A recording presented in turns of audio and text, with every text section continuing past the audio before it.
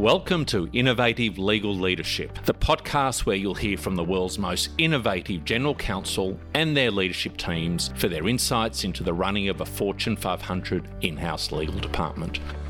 The challenges, the wins, the roadblocks, the journey to date, and most importantly, what lies ahead. Let's get into the show. Hello and welcome to Innovative Legal Leadership, the podcast dedicated to exploring the world of innovative, in-house legal teams and trailblazers in the field of legal leadership. I'm your host, Cynthia Loren, and today we're joined by Chris Grant, Head of Legal Engagement at HSBC, the largest Europe-based bank by total assets, headquartered in London. Chris is an established legal operations leader with experience both in private practice and in-house, covering legal operations and external law firm panel management. He's also a regular speaker on law tech and on the evolution of the legal industry. So Chris, welcome to the show. It's wonderful to have you as my guest today. Thank you. Lovely to be here. Chris, could you introduce yourself to our listeners and tell us a little bit about the role that you're currently doing at HSBC? Sure. It's an interesting one. The title doesn't give much away in terms of what I do, but ultimately it's looking after what is probably the most significant part of the legal spend, the external spend.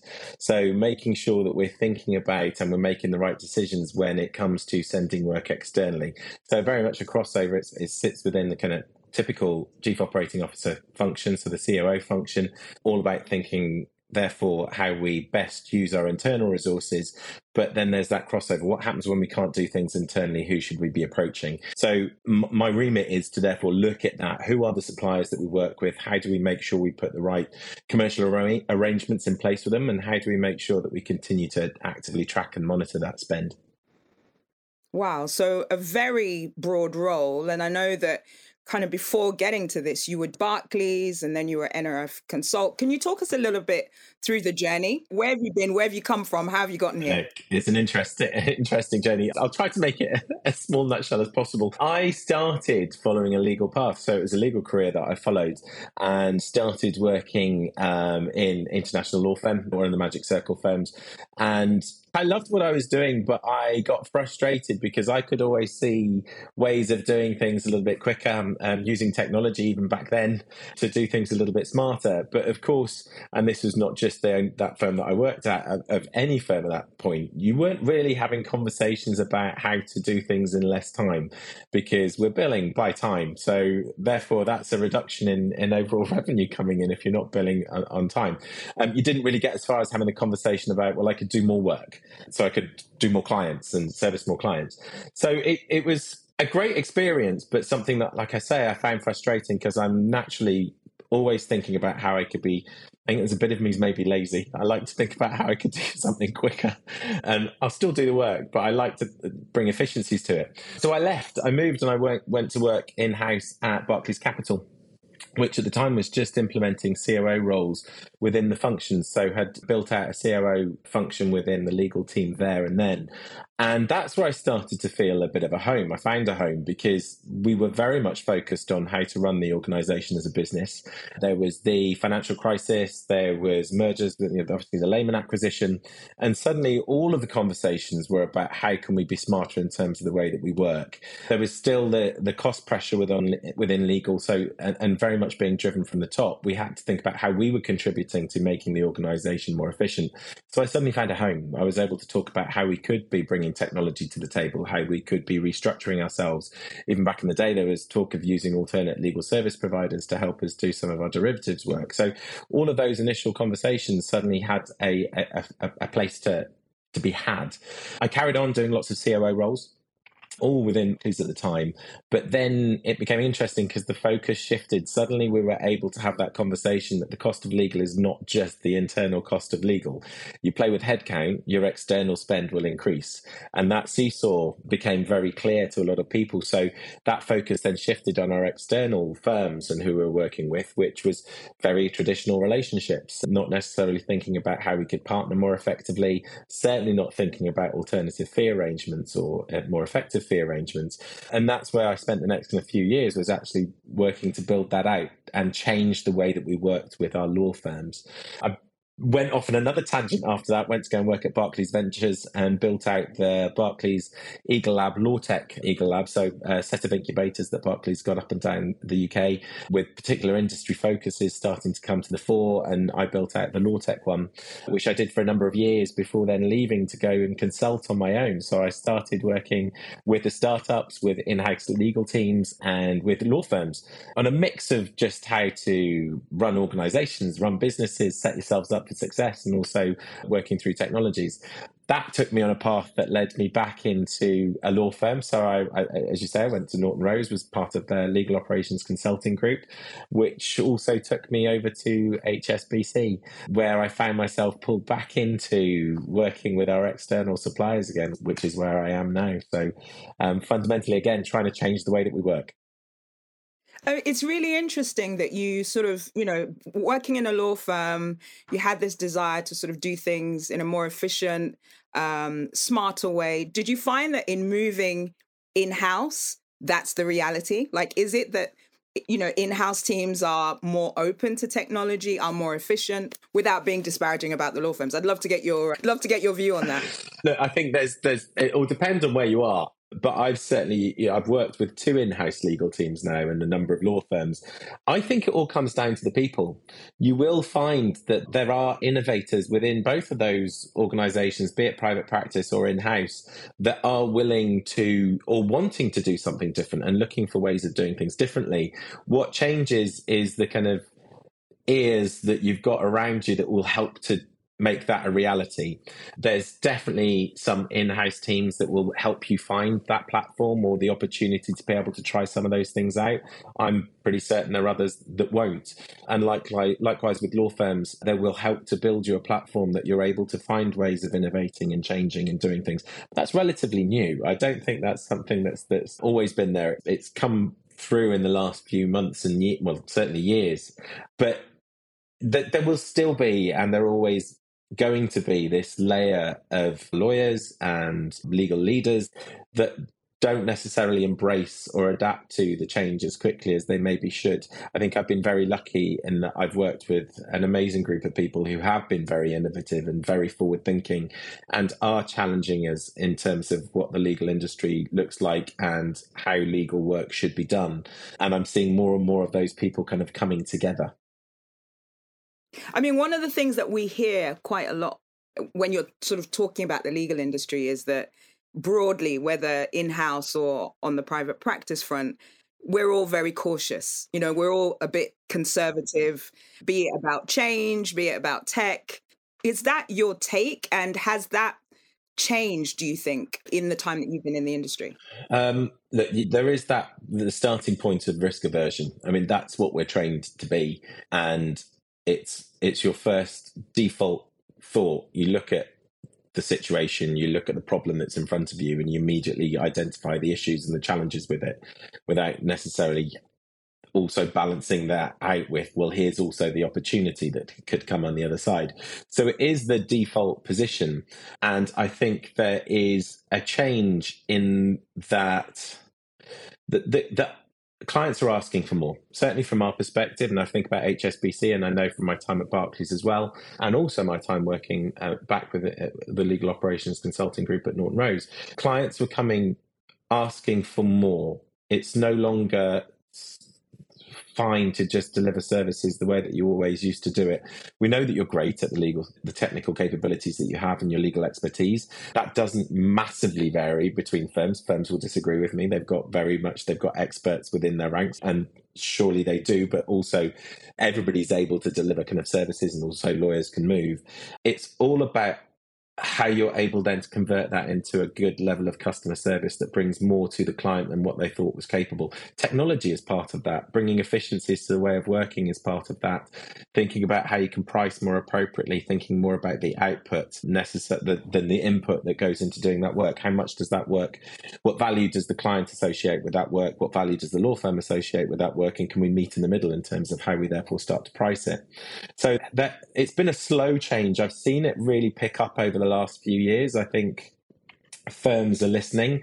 There's also the challenge of alternate legal service providers coming into the equation that are offering a different service and are already set up in a different way to be able to price more effectively. They're not bound by things like the hourly rate that also changes the way that fundamentally financial reporting is done internally and the way that you are measuring success for the people within your organization. So they're able to be a bit more flexible in terms of their approach.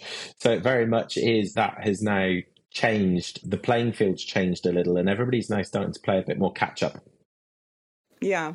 I mean, it does feel like there is change, but it's incremental. And as an industry, we do tend to move slowly, but we're moving in the right direction. So let's play a bit of an imagination game. If you, Chris Grant, could wave a magic wand and change 3 things about the legal industry, what would they be?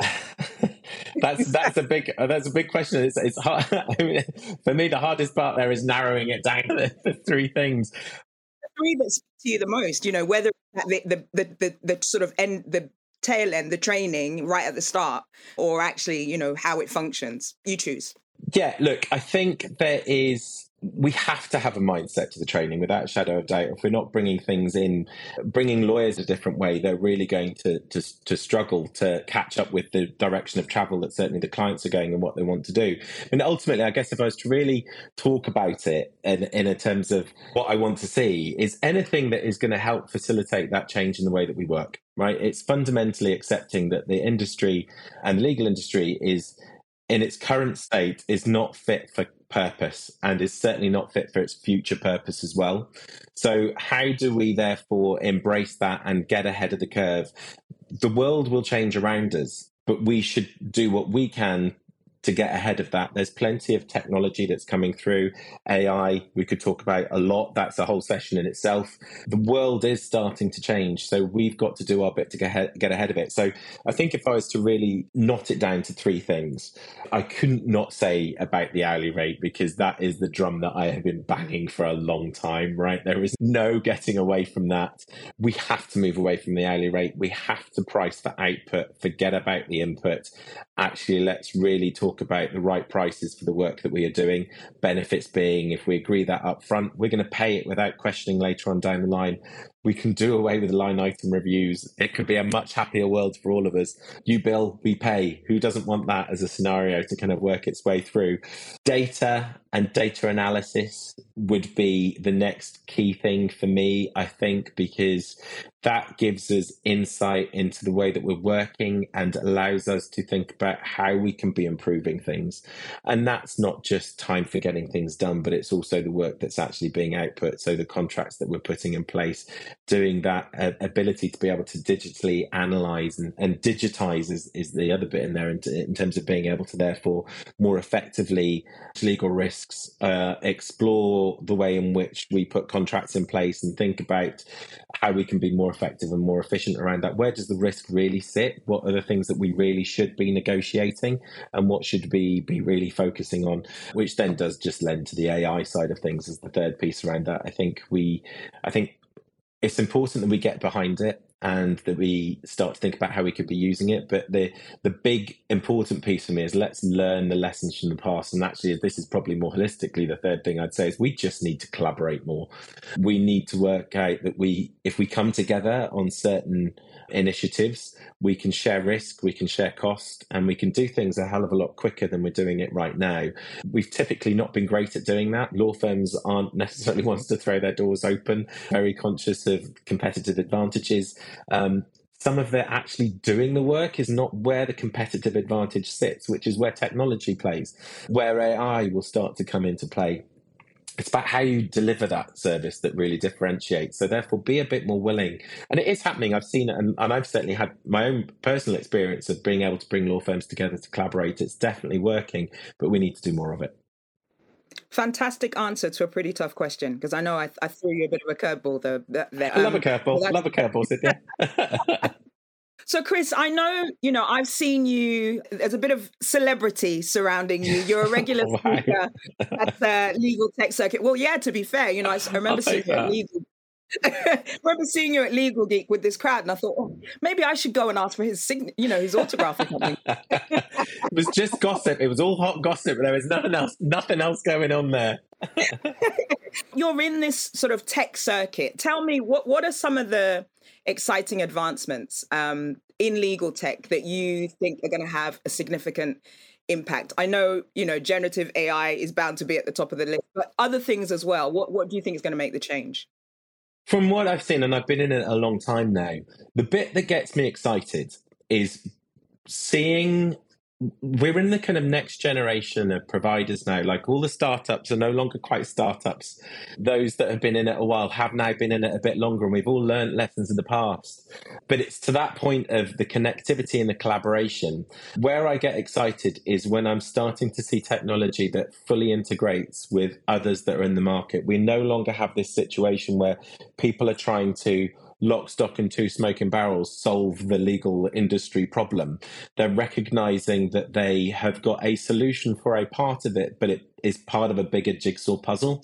It's we've got a big Lego set here that we're kind of putting together, and we need to have all of the pieces of that puzzle kind of come together. So everybody needs to work in a way that they can really easily plug and play with others. They can play nicely with others, but they can work seamlessly with others and be able to be part of, therefore, that data journey. There is this process to legal. Everything that is legal has got a process. There's a workflow, there's a playbook, but not everybody is doing everything from front to back. But we're starting to see those that are working out where their piece of the puzzle is, who they plug into and how they make that work effectively, or how they create a wrapper that goes around all of the technology to be able to deploy data. Because that's the most important thing, regardless of what solutions we put in place. If I'm able to get data out the other side and be able to make informed decisions around that, or identify how well things are working, or think about greater ways, more improved ways of working, I'm getting the answers that I need.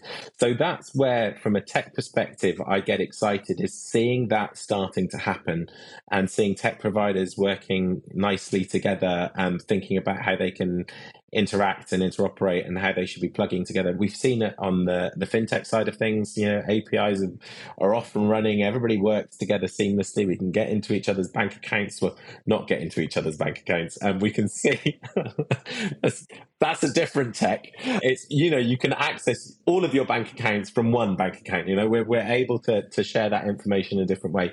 So that's what gets me excited about tech, and seeing those walls and barriers start to come down and finding solutions to being able, the data privacy problem, being able to access data, being able to deploy algorithms in different ways. That's where I'm starting to get excited about from a tech perspective.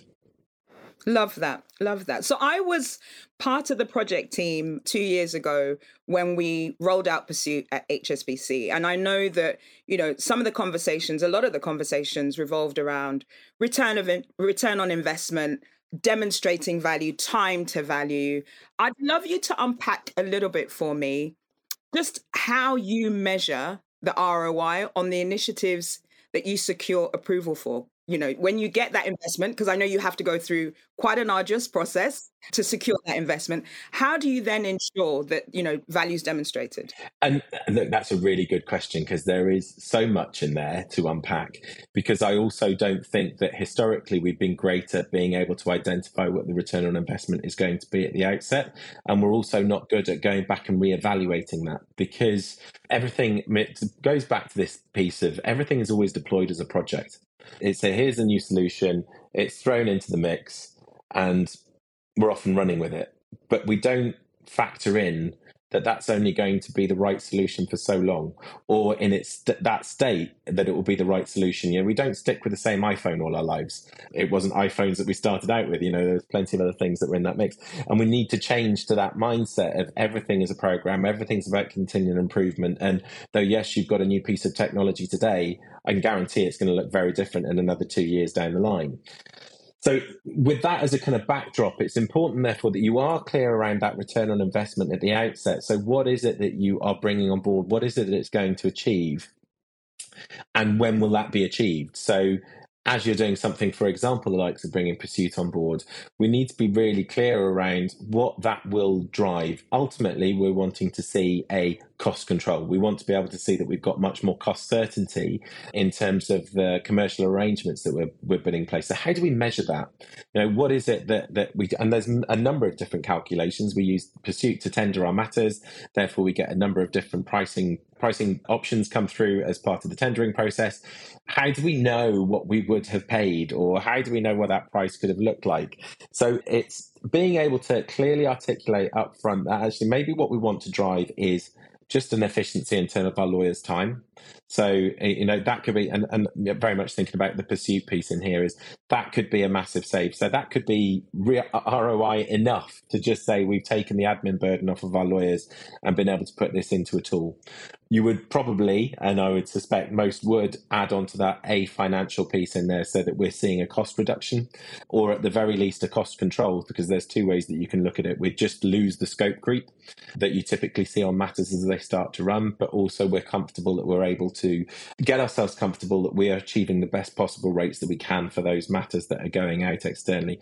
It's not quite an exact science, but trying to work out what that could look. And look, there's things that, like the insight stuff that you have on the pursuit tool at the moment, which lets you see where you're benching across the industry, across the broader industry as well. Everybody that's in the market, those are all important things that could start to be part of ROI. But that's that point of how therefore do you make sure that you're future-proofing yourself in a large respect? Because I know from an in-house perspective, you'll launch a tool, and I've been around the block long enough to know that in 5 years' time, somebody else will come in, or there'll be a question that comes from the CFO, or your procurement team will come forward and say, why are you using that tool? I get that it was the right thing to do 5 years ago, or in fact, I don't care why it was the right thing to do 5 years ago because I wasn't here then, but why are you using it now? So you've got to then really be able to articulate, again, what you're doing from an ROI perspective. So what we do, and what I've started with my team, is making sure that everything that we're involved in, we're able to attach an ROI to it. So we're thinking about what the return on investment is from doing that piece of work that we're doing. That could be deploying a legal project manager to one of our more significant matters that makes sure that we're keeping a hold on those costs, which therefore comes out the other side identifying where we either may have gone astray and we were able to control the budget, or that we were really effectively able to deliver against the EFA that we put in place at the outset. Very similarly, we've got a pricing team in place at the moment as well. Great support from you, therefore, on that, with part of our concierge that is at the outset making sure that we're agreeing the right EFAs and we're putting the right arrangements in place. We're also doing retrospective reviews of those. So we're going back, looking at the pricing arrangements that we've put in place. Have they remained an EFA? Have they been the EFA that we put in place? If not, we renegotiate. We go back to the table and we're able to put saves in there. So it is that part of always being, one, clear at the outset as to what it is that you want to achieve and what you want to deliver. That could be process improvement. It could be increased data to be able to inform better decisions. It could be around the pricing side of things. And certainly you should always be thinking about the pricing side of things and value added from the financials. But those give you your foundations, but don't just accept that they're the right ones. Always go back and re-review again. Yeah. So you've dealt a lot with tech vendors in your career, in the time that you've done various roles as COO and in the work that you're doing now. I'd love to hear from you. What advice do you have for tech vendors in terms of what do you think they don't know about the purchaser that they possibly should, and what sort of best practice, what couple of things could people be thinking about? Oh, this is one of my favorite topics of conversation because I've seen the good, the bad, and the ugly, and everything that's in between. The ones that I think work incredibly well are the ones where you're able to establish that relationship of trust. It all feels like dating, right? Everything kind of boils down to dating. We've all done it. Think about the relationships that have worked and the relationships that haven't. The ones where you built up the trust, the ones where there was honesty, where you didn't overpromise, where you didn't underdeliver. Those are absolutely key. And that, don't underestimate the power of being able to build that relationship at the outset and get that trust in place is very important. Not making assumptions and being clear around being able to stand by some of the information that's put forward. So particularly at those early stages when you're pitching, there's so many that come in and throw statistics at me about what they know or supposedly know about my organization.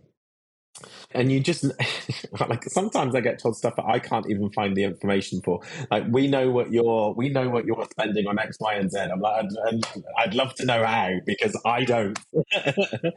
And I get that there is some market information out there, but don't make it too wild, right? Accept that there's stuff that you don't necessarily know, and think about why you're putting stuff in front of me. It's great that you're talking to me about all the features of the product and whatever it is that you're doing, but what does that really mean for me as a buyer of those services? It's lovely to hear the features, but I don't always know exactly what it means for me. And you can accelerate the conversation by putting that on the table quite quickly. Will help to move things forward. Know your audience. Absolutely think about who it is that you're coming in to talk to, and do your research beforehand. And also identify, when you're having those conversations, is that the right person to be having the conversation with? And you'll find a lot within the legal industry that you'll end up having a conversation with a lawyer who is very excited about the technology that you're putting in front of them. They have no access to the money that will support it. They have no ability to put it onto a kind of roadmap, a tech roadmap. They'll have all the best will in the world, and they absolutely will, but you could end up having a really prolonged conversation that doesn't necessarily get you anywhere. So always take that bit of time to make sure that you're identifying the right person to have the right conversation with. And this is probably the hardest one, is I get that we've got to sell. Don't make it a hard sell. Don't be the car salesman. Be a solutions provider, and therefore spend a bit of time with me to really identify what my problem is, or make sure that we're articulating what we think the problem is in the same way. Because a lot of people miss that step, and then you get further on down the line and suddenly we're talking about two very different things. So again, it's that groundwork at the outset to really flesh out what the problem is and be that solution provider to me, as opposed to being the hard seller. Yeah.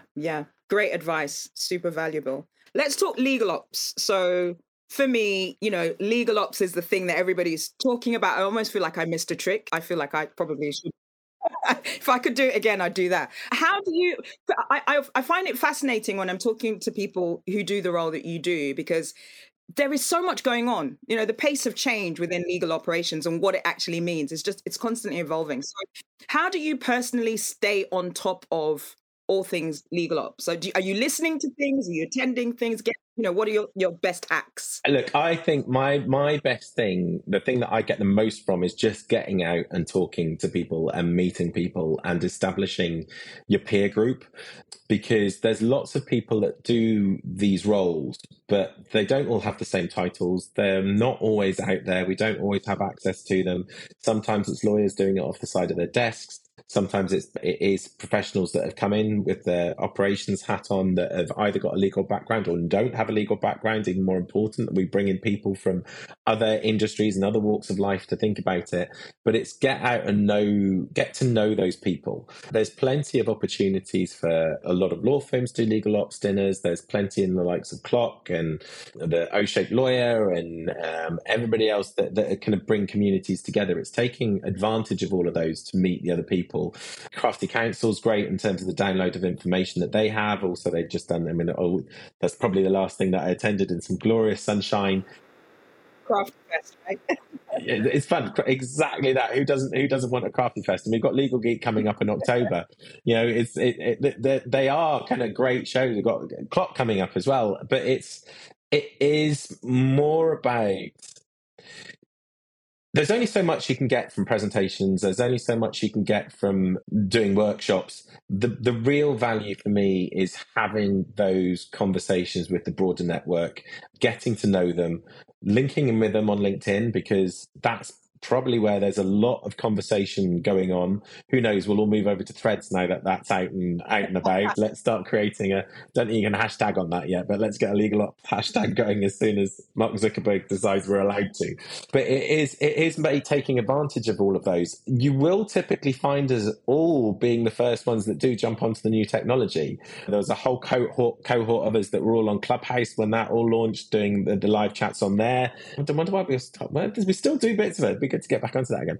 I love that. Be the new place. Oh, it's fun, right? It's just great for that chat and be able to have that conversation. And you never know who you're going to get, which is a really nice thing to have. So it is getting into those new technologies, but more importantly, I think there's plenty out there that are talking about legal ops, put information out about legal ops. There's nothing beats just sitting down and having conversations and building that network. I think I've met some of the most interesting people through doing the role that I do and through those networks. People that I could not now be without. They're my sounding boards. They're my champions. It's all of the above. We're kind of all in this very interesting space where it is growing, it is evolving. We kind of walk in not really knowing what we're doing, but we soon learn, and we learn from each other. And we're also really good in terms of providing therapy for each other, but also kind of just sharing knowledge and best practice. What we also seem to do is create this whole thing around FOMO, where we've just got this absolute fear that everybody's doing something else that we're not doing. Probably not. We're probably all having the same battle, but have that conversation. So yeah, there's nothing beats, particularly in the day and age that we're in now, is face-to-face conversations. We've got a couple on TikTok. I've seen a couple of kind of legal ops TikToks, but I'm just like, it feels a bit weird. I need to check that out. No, I couldn't agree more. The power of a great conversation. I mean, this is why I love doing this podcast, because for me, you're constantly learning just, by virtue of the conversations that you're having. So I've got two final questions before I let you go. I'm nervous. No, don't be nervous. Penultimate question. Chris, if you hadn't ended up doing this role, doing what you do now, what do you think you'd have done? What would have been plan B, maybe plan A? Because I've kind of changed a lot. I've fallen into the right places at the right time. I always thought it was a legal career that I wanted, and then decided I never wanted anything to do with a legal career, but have still never moved away from it. I think we were kind of young before we were born before our time, Cynthia, because there's a bit of me that if we'd have had access to all of the technology back then, I'd have been all over it, right? Absolutely all over it. I was always interested in it and wanting to do more with it. I would have loved to have had kind of some of the energy and the ideas that I had then now, and be that age to be able to go out and do it. So there's a bit of me that does that. Failing that, I've always fancied being a pilot, and I'm learning to fly now. My challenge is I'm absolutely terrified of heights. So it's confront your fears, but who knows? Maybe that's what I'll be doing. I'll be doing a legal ops flying club in the years to come. But yeah, those are the two. Good stuff. Chris, final question from me. What advice would you give 25-year-old Chris Grant? Oh, God. I mean, number one, I'd probably say to him, you don't need that last shot, or in fact, you just don't need another shot. And I think it's time you went home. The sun's just come back up again would probably be the first thing that I'd say to him. But even there, then it would be it's like, just keep on going, right? There is more that's going to happen. Trust your instincts. Don't second guess yourself. And spend more time finding more people like you, because they exist. I spent an awful lot of time feeling like I didn't quite fit in, a bit of a misfit, right? Particularly within a law firm where I had a different energy, I had a different approach, I was willing to take a few risks. I was thinking about how we could do things in different ways. But you get to that point where you think, this must just be me. I'm in the wrong thing. I'm doing the wrong thing. And it's only over the years now, as all these misfits have kind of come out to this, and I'm putting you in this category, Cynthia, own it. Yes. Hashtag misfit. But we've all kind of come up to the surface, right? And found our ways and found each other.